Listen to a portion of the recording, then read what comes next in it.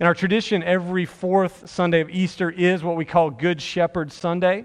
And so we turn our attention to one of three passages from John chapter 10, which is a vivid metaphor that Jesus pulls straight from Israel's larger story. We got that in Ezekiel 34.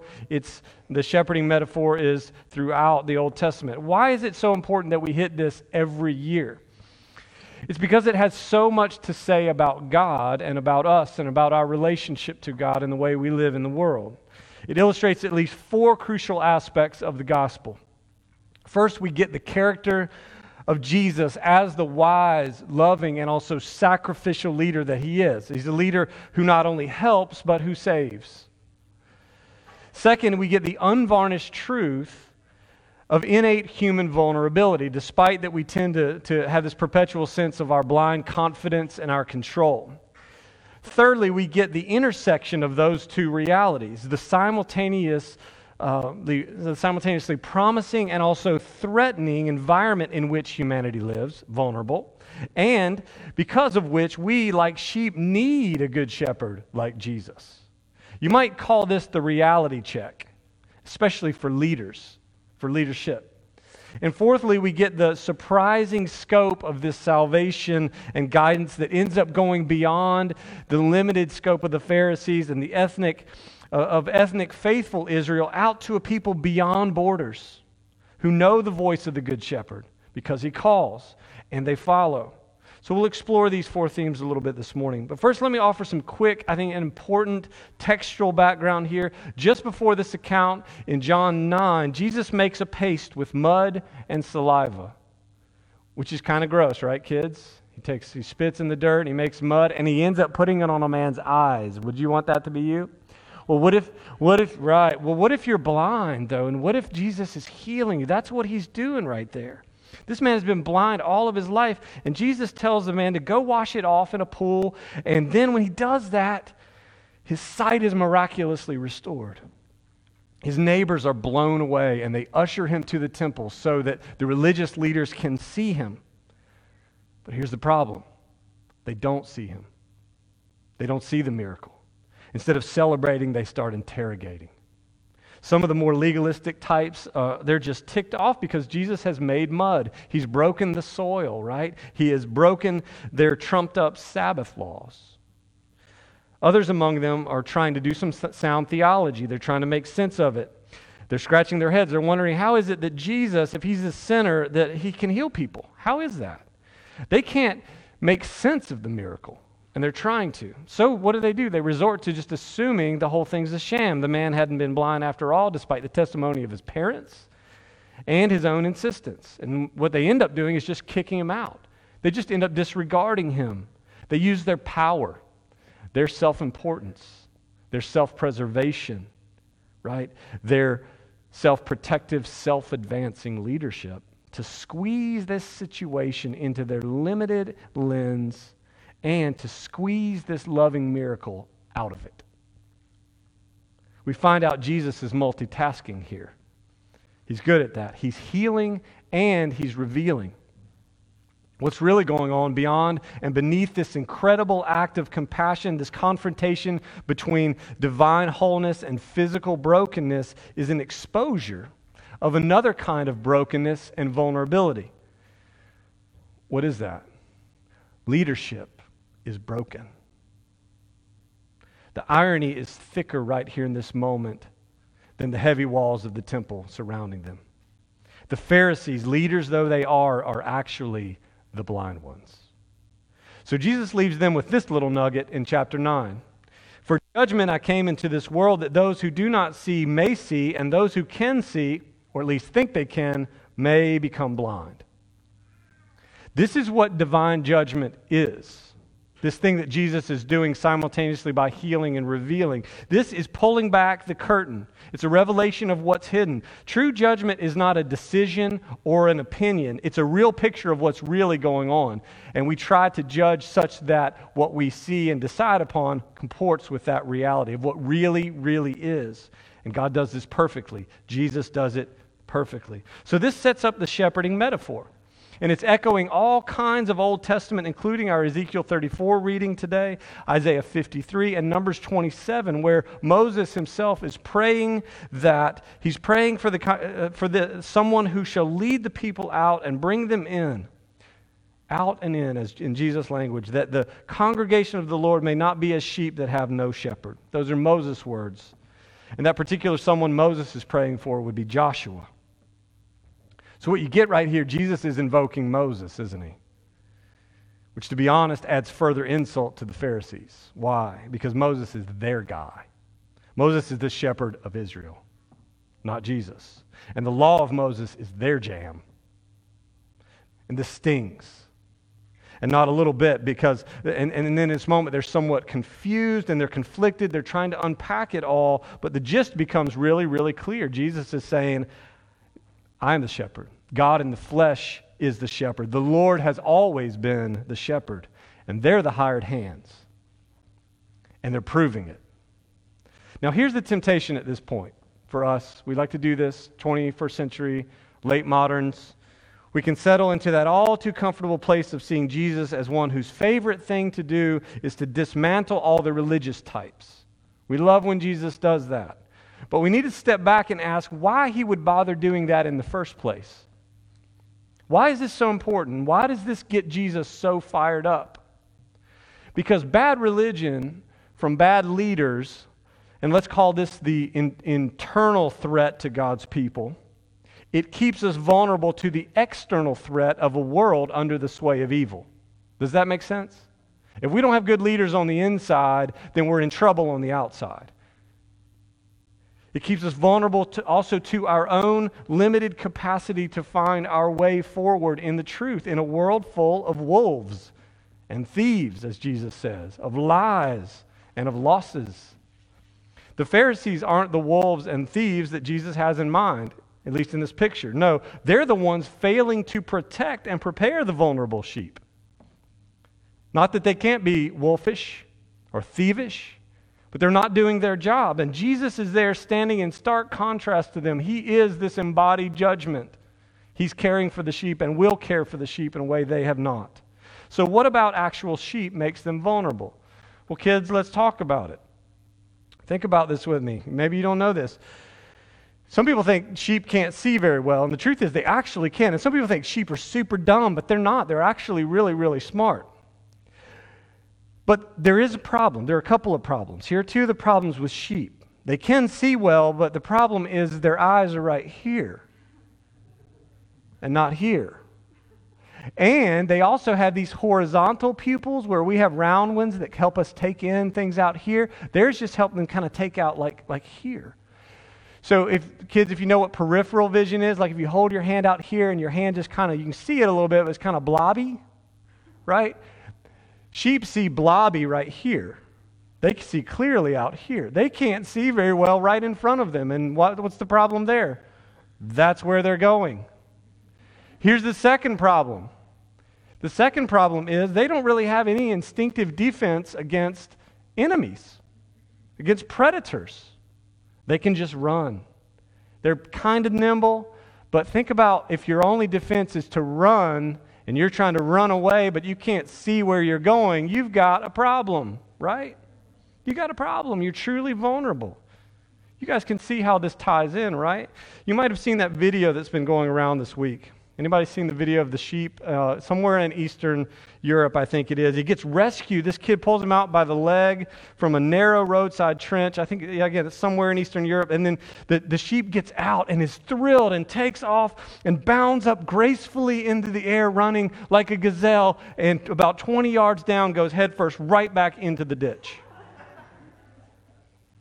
It's not because he's dumb. It's because he can't see the ditch. He can't see it. So the best environment for a sheep, if we think about this, is a flock moving in and out under the sound of the shepherd's voice.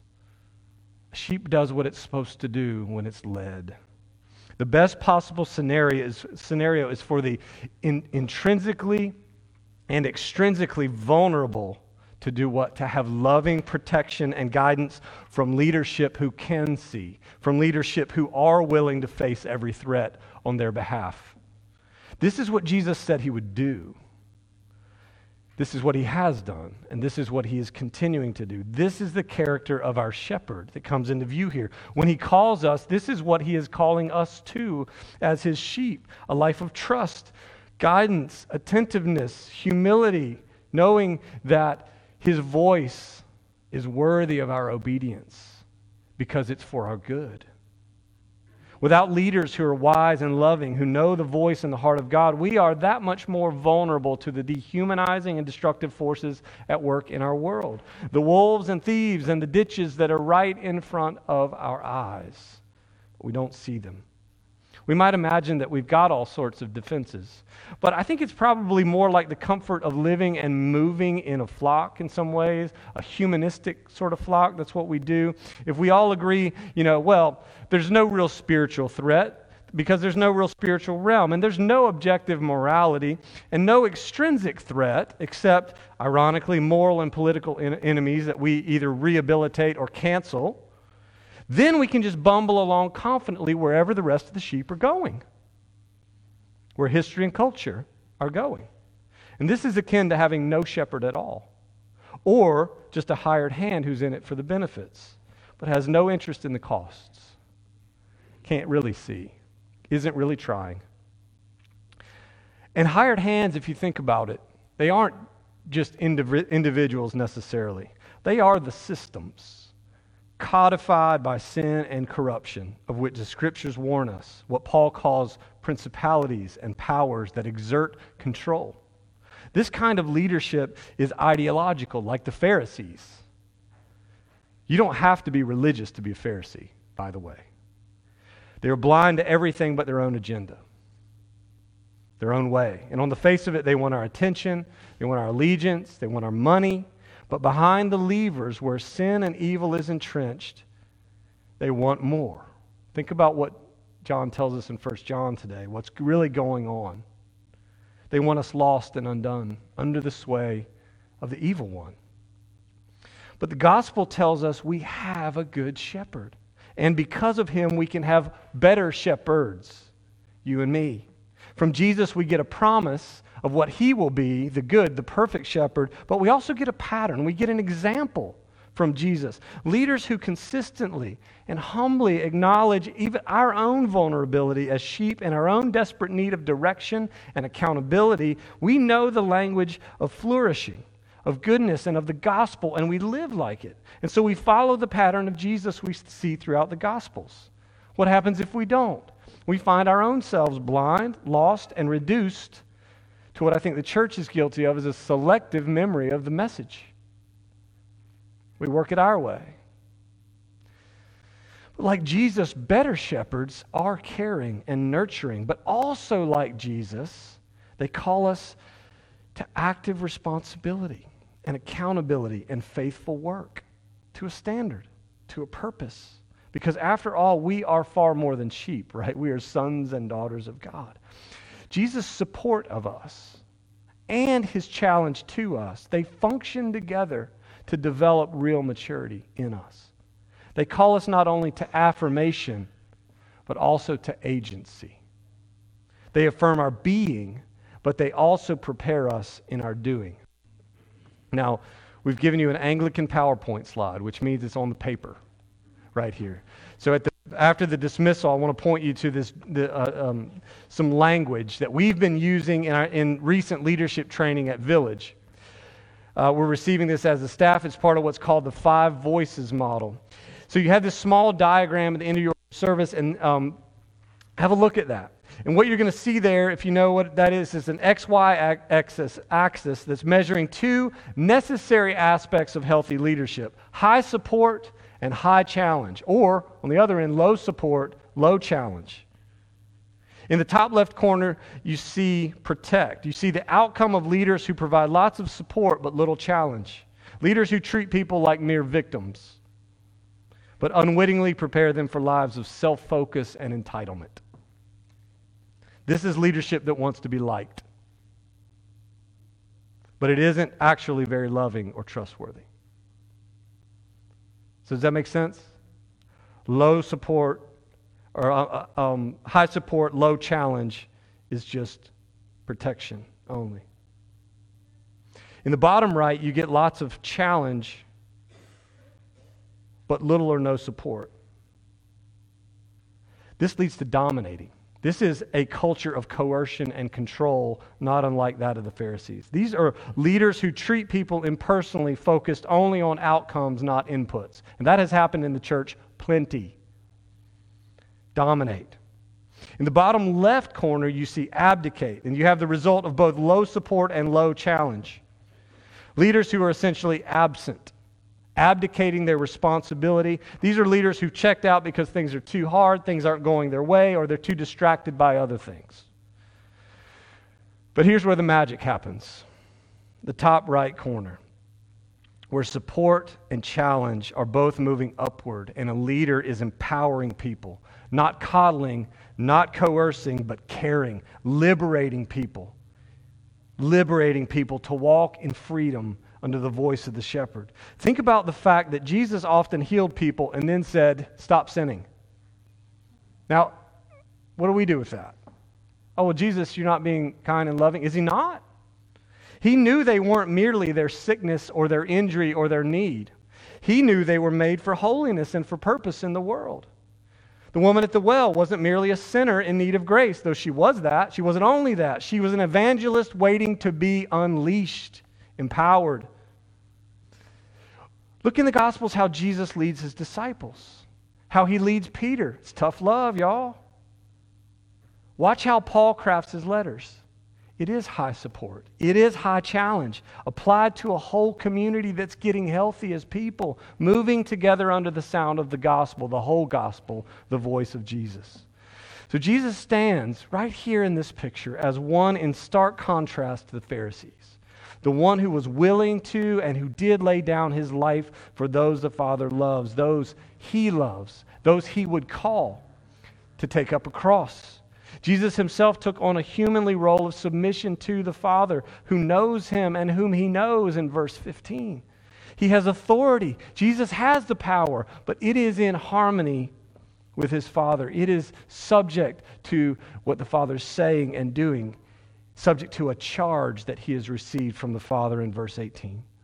Everything he's going to do in that authority, laying down his life, taking it up again, he says, is an outworking of the Father's loving charge to him. This is why, after his resurrection and before his ascension, Jesus grounds his disciples, the apostles that he will send, in what they have heard from him, the voice of the shepherd. They are to teach others to follow everything he has taught them, lest they leap headlong into something they can't see in front of them. Jesus commissions them to sound like him, to lead like him, in tune, humbly, lovingly, with equal parts challenge and support, to liberate and to empower the flock to live in the world as it really is. So in closing, let's talk about how the rubber meets the road in this, and related to our desire as a church. I talked about this a little bit in a town hall, but how do we sort of cash this out? Where does the rubber meet the road and offer this, this call of leadership in the church?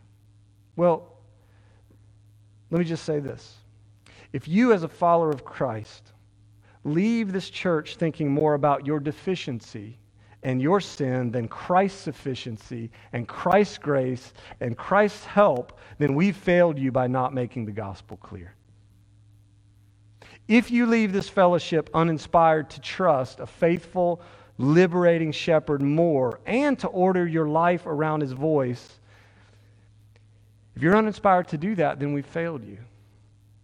If you leave this fellowship more concerned with what God wants from you than what he wants for you, then the gospel didn't get through somehow. If you leave here without a real sense that you belong to a family and to a legacy and a history and a promise much broader and deeper and wiser than the distilled spiritualism and the half-cocked promises of this present age, then either we failed you or you fell asleep. If all the potential mistreatment, poor guidance, abuse, and empty affirmation you've experienced from church leadership isn't being addressed and healed by the way we're prayerfully trying to follow Jesus and shepherd this flock, then challenge us. Call us. Email us. Bang my door down. And if you go home and you feel powerless to confront the threats you feel from the bad news in your life, whether in your news feed or outside of that, then we've got to do more to empower you as one filled with the resurrection power of the Holy Spirit. We know what the call is. We know what the voice sounds like. We know the example that we've been set. And that's what we want to live. We need to embody it as Jesus did. We need to stand in stark contrast as he continues to give us the strength and power and wisdom to do that. The possibility for the church to move forward in faith means trusting the vision and the voice of the Good Shepherd whose call goes beyond the boundaries that we're always setting and the Pharisees were setting, right? Gathering those we might not see or expect. I want to steward a community where anybody can come in and hear the gospel and know they belong. Where we focus on the center who is Christ, not on the boundaries that we so often set. We can settle for nothing less in every challenge that we face as a community than to hear the voice of Jesus. We want to be truly better, always better. And that's only possible because the one who is truly good, always good. Amen?